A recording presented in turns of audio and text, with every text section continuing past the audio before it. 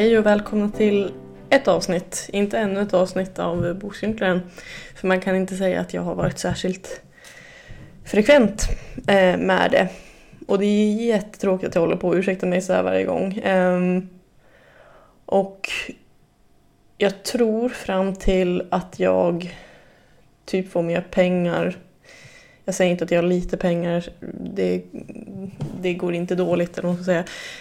Men jag håller på att betala dubbelhyror och jag har liksom inte kanske den extra tiden till att åka runt. Jag vill helst träffa folk live. Det har funkat med Zoom. Jag känner att det kanske inte funkar längre så bra. Det är både ljudmässigt dåligt och det, liksom så här, det blir bra samtal men det skulle absolut kunna bli bättre om jag kunde liksom lägga mer tid på det här. Vilket jag inte kan göra just nu. Så jag börjar ju podden glatt med att säga att jag kommer ta en liten paus. Och den har ju inte varit icke-existerande pausen, den har ju redan funnits. Jag fortsätter pausen bara efter det här. Tyvärr så... Gud vad det är många ursäkter nu. Men jag spelar in det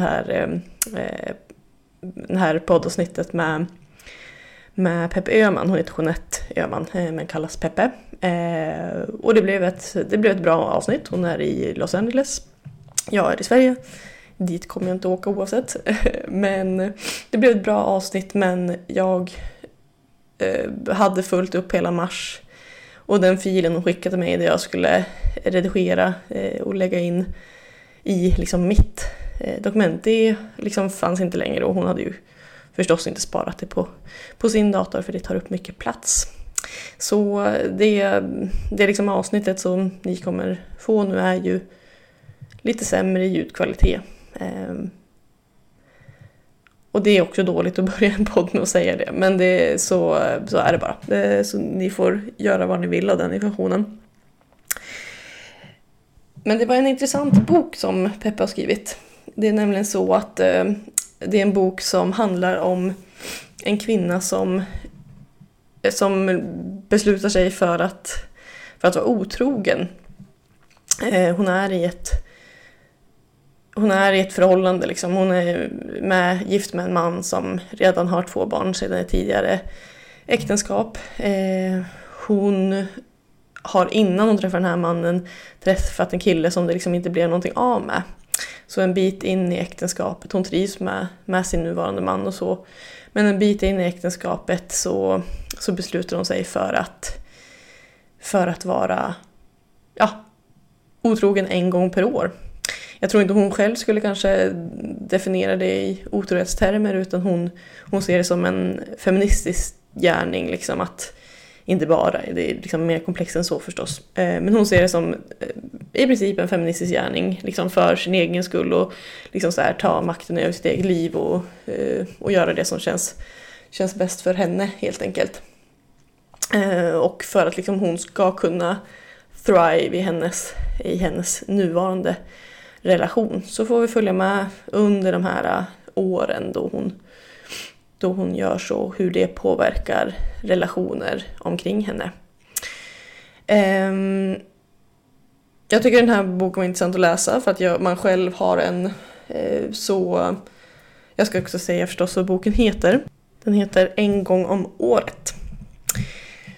Som sagt, jag tyckte boken var intressant att läsa för att man har ju en sån stark första reaktion om att otrohet är någonting fel, och rent ur ett etiskt perspektiv i så här, vad man lovar varandra i ett förhållande, så kanske är liksom moraliskt sett fel.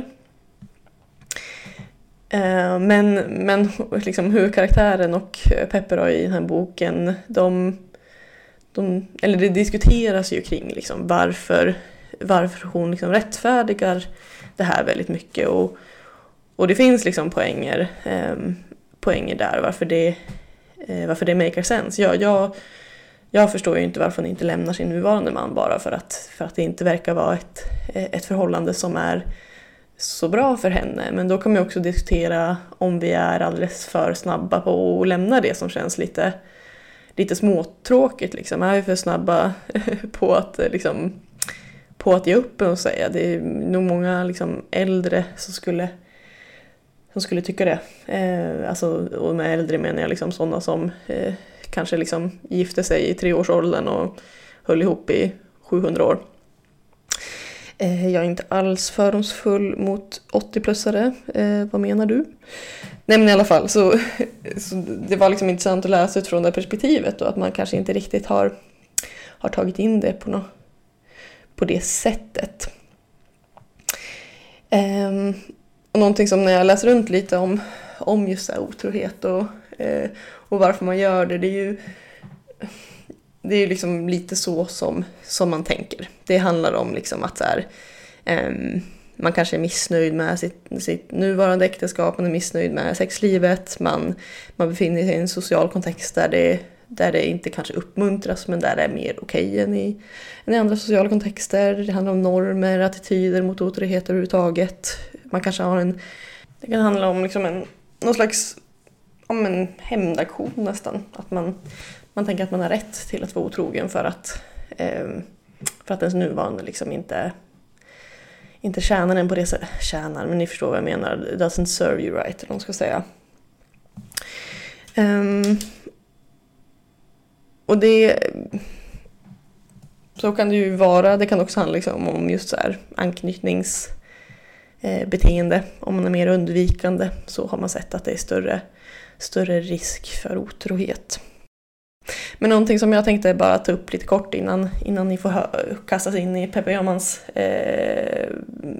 intervjun med Peppe Öhman, så är det just att många forskare också ser liksom otrohet som ett resultat av en ganska stor self-serving bias. Self-serving bias, det handlar om att man liksom tar in information och tänker på ett sätt som rättfärdigar ens egna handlingar. Och det är ju någonting som karaktären i boken gör väldigt mycket. Hon liksom förklarar det med otrohet. Hon förklarar det med att patriarkatet är liksom hemskt och att hon måste hitta sitt sätt och kämpa emot det. Och så må det vara. Jag har ingen statistik på det här, men hon liksom resonerar kring att det liksom, män har liksom, alltså så här, vi vet ju att män har förgripit sig och misshandlat kvinnor och liksom betett sig illa mot kvinnor mer än vad vice versa. Men jag har ju liksom ingen statistik på om män är mer otrogna. Men helt enkelt så liksom rättfärdigar hon på det här på många sätt. Och det tänker jag att hon också på ett litet sätt är också ett offer för self-serving bias. Att hon liksom förklarar det med feminismen och patriarkatet och att hon har rätt till det här på många olika sätt. Det blir liksom implicit att hon skyller lite på hennes nuvarande partner. Att liksom han är tråkig och kan inte skapa det sexliv jag vill ha. Han ser inte mig tillräckligt mycket så jag måste fixa det på egen hand. Också att hon skyller liksom på omständigheterna. Till exempel att hon inte lämnar honom. Det är för att det finns 2 barn med i bilden som hon älskar och så. Och sen så, det här vet jag inte om det gäller just karaktären, men någonting som jag läst lite artiklar angående just self-serving bias och otrohet är just det här att man kanske inte tror att partnern kommer bry sig så mycket om att man är otrogen. Man tänker att så här, men om jag är otrogen en gång om året, vad gör det? Det påverkar väl inte honom eller henne.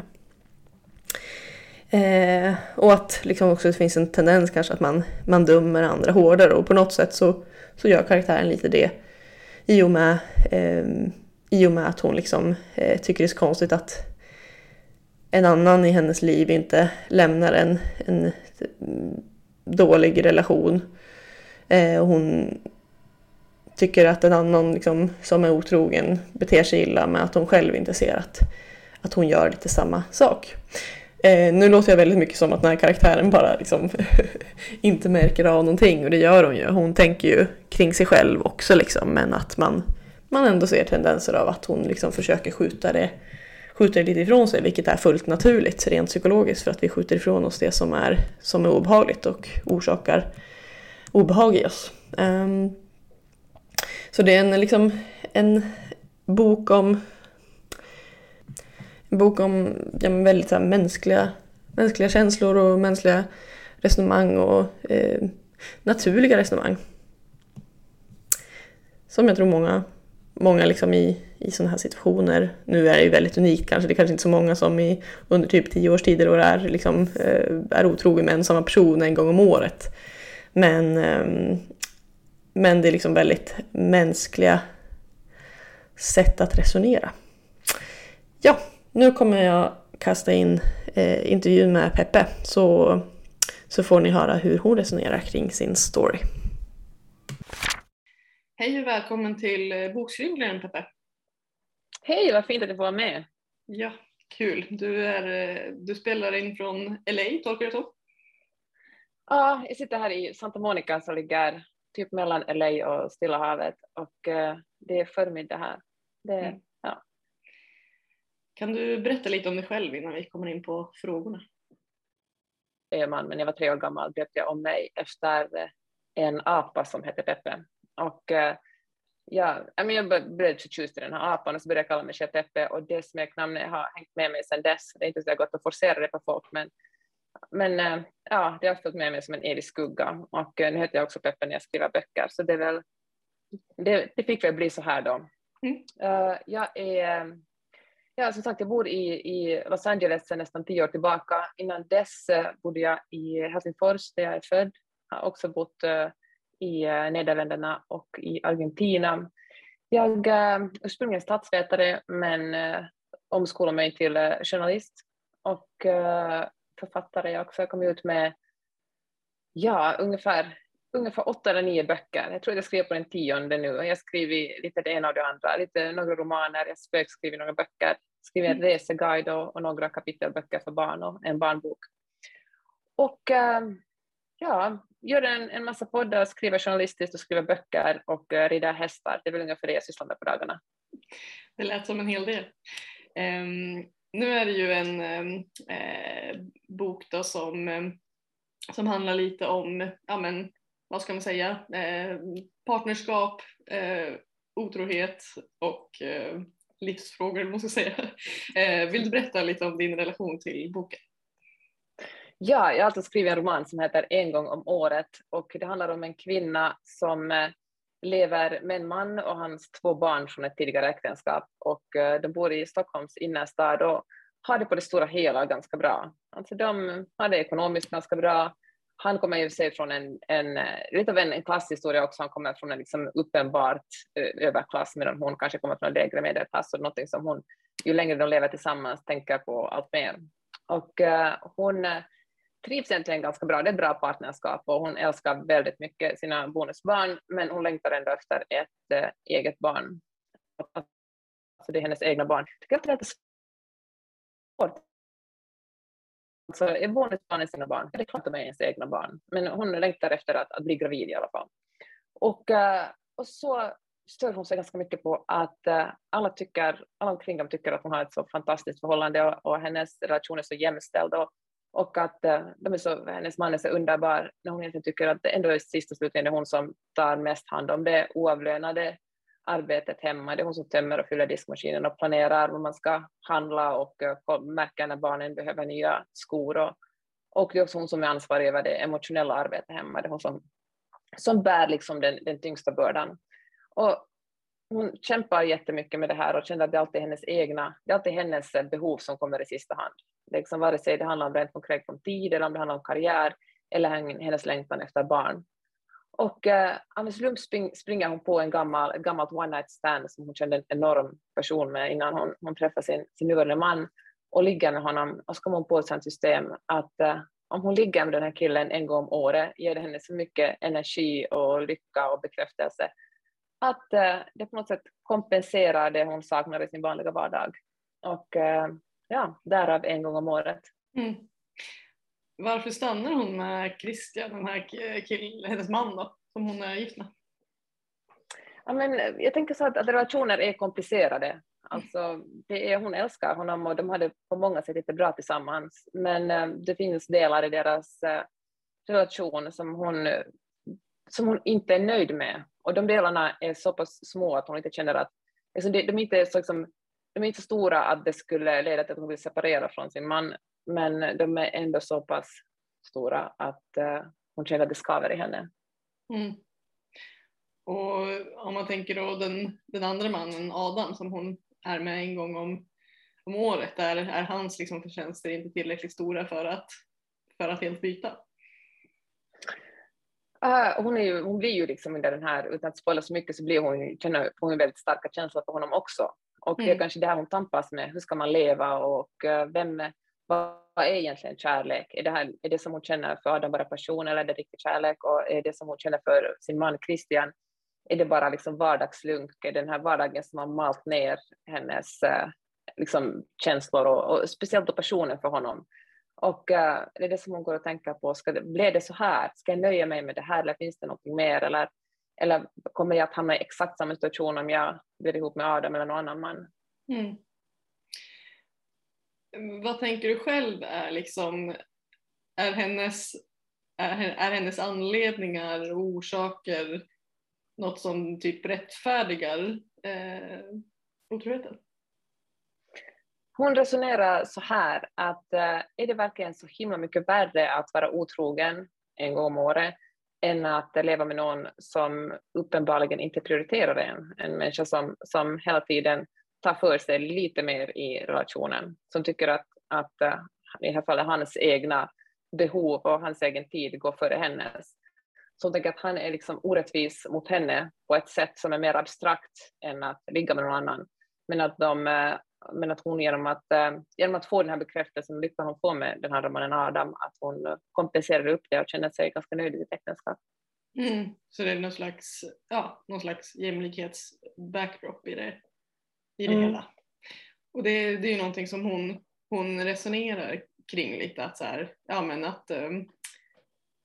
att hon utifrån kanske våra normer i samhället kring hur otrohet accepteras och hur man ser på otrohet, så blir det ju att man kanske försvarar otrohet då i hennes fall, för att eftersom det ses som kanske något negativt. Vi kommer in på det lite senare. Men liksom den här feministiska anledningen att det ska bli jämlikt och sådär, är det liksom tror att hon lurar sig själv lite med att det liksom är en feministisk handling, eller är det en feministisk handling i sig kanske att få det jämlikt på det sättet? Alltså det är ett argument som hon försöker övertyga sig själv om, att det här är ju någonting som hon vill helt enkelt ta tillbaka makten och någon slags kontroll över sitt eget liv och sin egen lycka, och då blir hennes motivering för sig själv och kanske lite på andra också att det här är egentligen en feministisk handling. Att så vet jag inte personligen om den håller som förklaring, men jag tänker så här, you do you.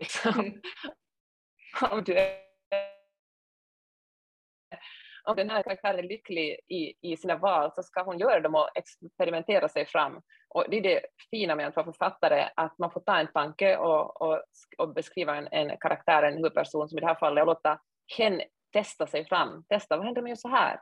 Det är ju ett otroligt privilegium som man har som författare, att leka sig fram i olika scenarier och se hur det går. För att när jag skrev den här boken fanns det väl ingen självklart att den skulle sluta som den gjorde, eller att det skulle gå som det går, utan det var någonting som egentligen bara dök upp under själva processen. Vad är din relation till huvudpersonen, Karolina? Min relation, alltså generellt tycker jag att det är ganska kul att skriva om lite osympatiska personer. Jag säger inte att hon är direkt osympatisk, men jag tycker att människor som har någon slags skugga eller som inte är genomgoda eller stora hjältar är mycket intressantare än personer som gör allting rätt. Och jag tycker att det är också en fördel med att få skriva böcker, är att man får skriva om människor med att förklara att människor har väldigt många olika sidor. Det finns man kan vara väldigt rationell, som till exempel huvudpersonens väninna Joanna är på något en stor feminist och väldigt rationell, och man liksom förstår hennes ideologi på ett sätt. eller man förstår precis vad hon vill, och hon är liksom framgångsrik och smart och feminist, och så lever hon ändå med en man som som verkligen direkt en kvinnohatare. Och jag tycker det är intressant med människor att vi kanske inte alltid gör val som är rationella eller som vi knappt själva kan förklara, utan vi bara gör saker, eller så bara blir det så. Och jag tycker att jag tror att den största drivkraften för mitt författarskap är just mänskliga relationer, att försöka förstå människor och liksom gotta med nerver för människor gör som de gör, och försöka förmedla att vi är väldigt komplicerade. Jag tror det också finns någon slags mänsklig drift i att försöka förenkla allting och säga att den här människan är dum i huvudet, och den här människan är smart, den här människan är god, den här människan är ond. Men så är det ju inte på riktigt. Vi är ju allt samtidigt. Och det är som är spännande också just med det här konceptet kanske en gång om året, att att hon kanske utifrån lite hennes världsbild och utifrån också hennes mans världsbild så där, beter sig kanske lite icke-rationellt en gång om året på det sättet. Att hon ändå fortsätter ha den drivkraften även fast hon har så mycket dubier kring det också. Och det är väl så, det är väl ganska få beslut som vi fattar i livet som är helt självklara. Alltså, eller som vi kan ställa oss till precis 100% bakom. Utan jag tänker att allt vi gör, så här brukar jag resonera inför ett val, att det finns flera olika alternativ som kan bli bra, och det finns flera olika alternativ som kan bli halvbra, och liksom så kan man bara navigera sig fram och liksom acceptera att det kanske inte blir perfekt någonsin. Nej, då framförallt skulle det inte bli så många böcker då. Det kan ju förstås vara kulturellt, men i alla fall så är våra normer att otrohet kanske ses ner på, att det ses som något negativt. Håller du med? Jag tror att otrohet är nog oftast någonting negativt. Alltså lever man i en relation där man har en överenskommelse om att inte ligga med andra, och så gör man ändå det, då har man ju brutit ett förtroende. Och sen finns det ju såklart många former av relationer. Det finns relationer där man har någon slags överenskommelser om att man har sex med andra människor, eller att man eller kanske har en gränsdragning eller alla får väl göra sin egen gränsdragning. Men jag tror generellt att otrohet nog inte är en så jättebra lösning. Jag tror att eller överhuvudtaget att har man ett förtroende med någon och bryter det, så är det lite kämpigt att ta sig tillbaka och vinna tillbaka det förtroendet. Kan det vara bra ur någon aspekt? Kan otrohet vara bra ur någon aspekt? Alltså huvudpersonen i den här boken resonerar att det ger henne så pass mycket glädje och bekräftelse och lycka att det gör att hon är en mycket bättre fru i sitt äktenskap, och hon får, det berikar hennes liv väldigt mycket. Så av egoistiska skäl för henne så är den här otroheten väldigt bra. Samtidigt, och jag ska inte spoila boken, men samtidigt så skapar den ju också stundtals mycket osäkerhet, och hon är orolig för att bli upptäckt, och det är lite kivigt med hennes relation till hennes bästa kompis och där, på grund av den här otroheten. Fördelarna måste väga över nackdelarna så otroligt mycket för henne. Jag tror också att folk som känner jättestark passion blir lite galna. Jag tror att man går in i någon slags lätt psykos när man får känslor för någon annan, och då kanske man inte fattar de mest rationella besluten. Så att folk som är kära eller känner passion gör saker som de kanske har svårt att berättiga för sig själva och andra, men just i stunden så är det ändå värt det. Så tycker jag också det är intressant att när man tar om otrohet eller om förtroenden, att hon gick in i den här relationen med kanske en önskan, eller att som man kanske tror när man blir ihop med någon, att vi kommer att respektera varandra och liksom leva jämställt. Och sen när det inte blir någonting, så är det också någon slags brustet förtroende.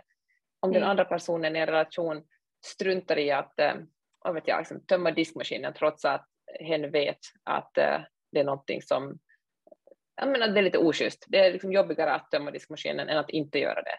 Eller att boka tandläkartid åt barnen, eller alltid handla, eller något sånt, alltid tvätta. Och jag tänker att det är också någon slags svek mot en överenskommelse. Men det är mycket svårare att tala om det, för att de säger så att fan, du kunde väl ha hängt upp tvätten jämfört med hur du har legat med en annan person. Det är mycket grövre att ha sex med någon annan. Men ett ständigt återkommande, någon slags lågintensiv orättvisa i hemmet tycker jag också är en form av svek. Och det är bara svårare att det är inte lika mycket drama i en sån grej. Det är liksom, tvärtom är det ganska normalt. För det, så här resonerar också huvudpersonen, men vi har ju det så enormt mycket bättre än många andra. Min bästa väninna lever ju med ett verkligt as. Men det är precis det jag menar, att det är lättare att anklaga bara, vad ska jag säga, dammsuga en gång i månaden istället för varje vecka. Alltså det blir lätt futtigt om man säger om en sån sak, medan en otrohet är någonting väldigt stort och dramatiskt. Men de är båda någon slags, det är ändå båda två någon slags brustet förtroende. Precis. Ja men verkligen, för det blir ju att nedvärdera kanske allt sånt mer osynligt jobb som många kvinnor gör och som orsakar mycket liksom, stress och plågor för kvinnor. Och också just det där tänker jag med det här att Christian inte vill, eller att han skjuter upp mycket med barnaskaffandet och sådär. Att bara det är ju en stress för kvinnor, eftersom vi kan inte skaffa barn hur länge som helst om vi vill. Nej, precis. Ja men verkligen. Alltså hon känner att huvudpersonen känner att hon är liksom lite för, nej hur ska jag säga det, vänta om det där.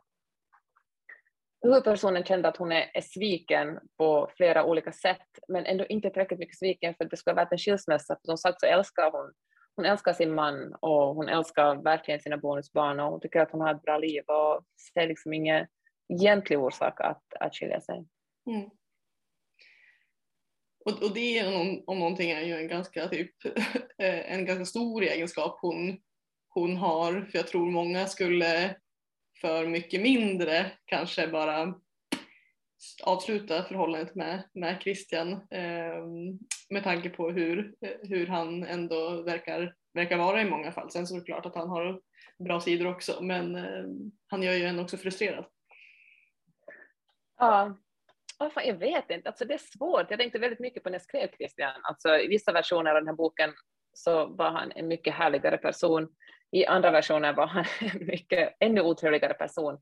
Så jag försökte balansera någonstans där liksom mellan de två, eftersom jag vill att läsaren, eller jag hoppas att läsaren ska förstå varför hon stannar. Och men jag vill också att läsaren ska känna den där irritationen. Och kanske också till och med någon läsare känner den irritationen och känner igen sig i det. För att jag tror det är en ganska stor grej att skilja sig från någon, speciellt om man har barn och liksom, som hon då älskar sina bonusbarn väldigt mycket. Och jag tycker att allt är ganska bra. Det är ju inte så att man bara, fuck it, jag drar. Utan vad händer sen och hur gammal är man sen? Hon tänker också väldigt mycket på sin ålder. Där har jag liksom tid att börja om?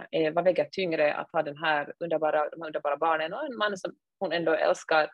Eller ska hon vara helt ensam då och liksom försöka liksom, gå ut på Tinder? Jag vet, alltså många stora frågor som är absolut inte självklara alltså, vi har inga självklara svar. Och jag tänker också här finns det säkert många bra alternativ för henne. Alltså att det slutar som det gör var ett alternativ, men jag tror att det fanns minst 2 eller 3, eller jag skrev minst 2 eller 3 andra alternativ som jag sen inte kände mig nöjd med. Men det som jag själv tänkte mycket på när jag skrev den här är moraliserande kring otrohet. Det är ett otroligt svek, men varför det sveket det största möjliga sveket av alla svek? Det finns så många andra svek som vi gör i vardagen mot människorna som vi lever med. Verkligen. Verkligen, kloka ord. Där tänker jag att vi får sätta lite punkt också vid just den tanken. Lämna lyssnarna med den tanken i huvudet. Och så går vi över till mina 6 korta frågor istället. Och du behöver inte svara jättekort på dem, utan det är mer att frågorna är korta. Favoritbok? Och alltså, det var så svårt. Jag har faktiskt tänkt på det här flera dagar, vilken min favoritbok är. Jag konsumerar böcker som jag konsumerar mat. Så jag bara om någon skulle fråga mig vilken var din favoritmåltid skulle jag svårt att säga. Jag vet jag har haft några riktigt bra måltider. Men jag tycker egentligen att all mat är ganska god. Men jag tänkte faktiskt precis när vi började spela in så tänkte jag att en bok som betyder ganska mycket för mig är Sinuhe Egyptiern av en finsk författare som heter Mika Waltari. En av Finlands en författare vi är mest stolta över. Och han beskriver Egypten och utan att någonsin själv ha besökt landet. Och den läste jag sen när jag var kanske 18 eller 19 år gammal, men jag tänker fortfarande på den ibland. Så det är en av jag måste säga med favoritböcker. Jag tror den håller den idag. Så, nu. Det där, eller, ja. Förlåt, vad sa du? Jag frågade, är du kvar där? För jag såg att din bild frös. Jag måste skaffa bättre wifi, det här är inte hållbart. Favoritförfattare? Men som finlandssvensk måste jag väl ändå säga Tove Jansson. Otroligt cool person på så många sätt. Och jag spelar in en annan podd, Skåpet, som jag också gör idag innan vi börjar prata. Och då pratar vi om böcker som man gråter till. Och då kommer jag tänka på Vem ska trösta knyttet som alltid får mig att gråta. Och det är skönt att gråta ibland. Det är som min go-to gråtbok. Skönt att ha det. Favoritkaraktär? Alltså det går inte att...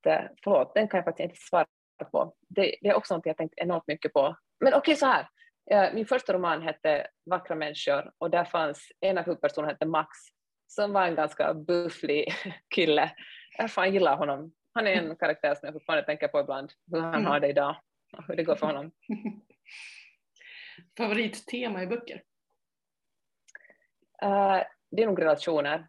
Jag tycker väldigt mycket om att läsa om människorelationer. Jag tycker att, och gärna, jag kan läsa hur många som helst av samma tema med människor som försöker orientera sig i världen och förstå hur man ska leva. Vad läser du just nu? Just nu läser jag Susanna Alakoskis Londonflickan. Gillar i sig också väldigt mycket böcker som är fiktion men som gör att man får lära sig om, man så smyger in liksom historia eller annan fakta. Kan verkligen avsky böcker som smyger in fakta om vapen. Det är jag verkligen helt ointresserad av. Men just den här Londonflickan handlar mycket om hur enormt stor skillnad det var mellan Finland och Sverige på 50- och 60-talet. Finland hade precis tagit sig ur ett stort krig och hade ingenting, var nog mycket fattigare än man var där. Och sen vilken lyx det var att ta sig till Stockholm och bara gå på liksom gatorna där och se hur rikedomen flödade. Det var liksom en bra påminnelse om närhistorien. Ja, kul med en lite historiska liksom, inblick utan att vara en uttalad historiebok. Liksom. Vad skulle du vilja rekommendera? Och det kan vara vad som helst. Då ska jag rekommendera att göra någonting som får dig att tänka på något annat än dig själv. Alltså gärna, det kan vara någonting fysiskt. Själv rider jag mycket och det är också därför jag sitter med handen i gips nu. Men och surfar och liksom göra saker som man är tvungen att vara någon slags mindfulness light, men att bara släppa alla tankar på dumma saker man sa i något samtal eller mejl man borde svara på eller saker man borde skriva och bara befinna sig i stunden. Det tror jag gör människan lycklig, åtminstone mig. Väldigt bra. Du kan söka som en alternativ karriär som psykolog om du tröttnar på att skriva böcker. Ja. Perfekt. Tack så himla mycket för att du vill vara med i podden. Ja, jag är så stolt att vara det.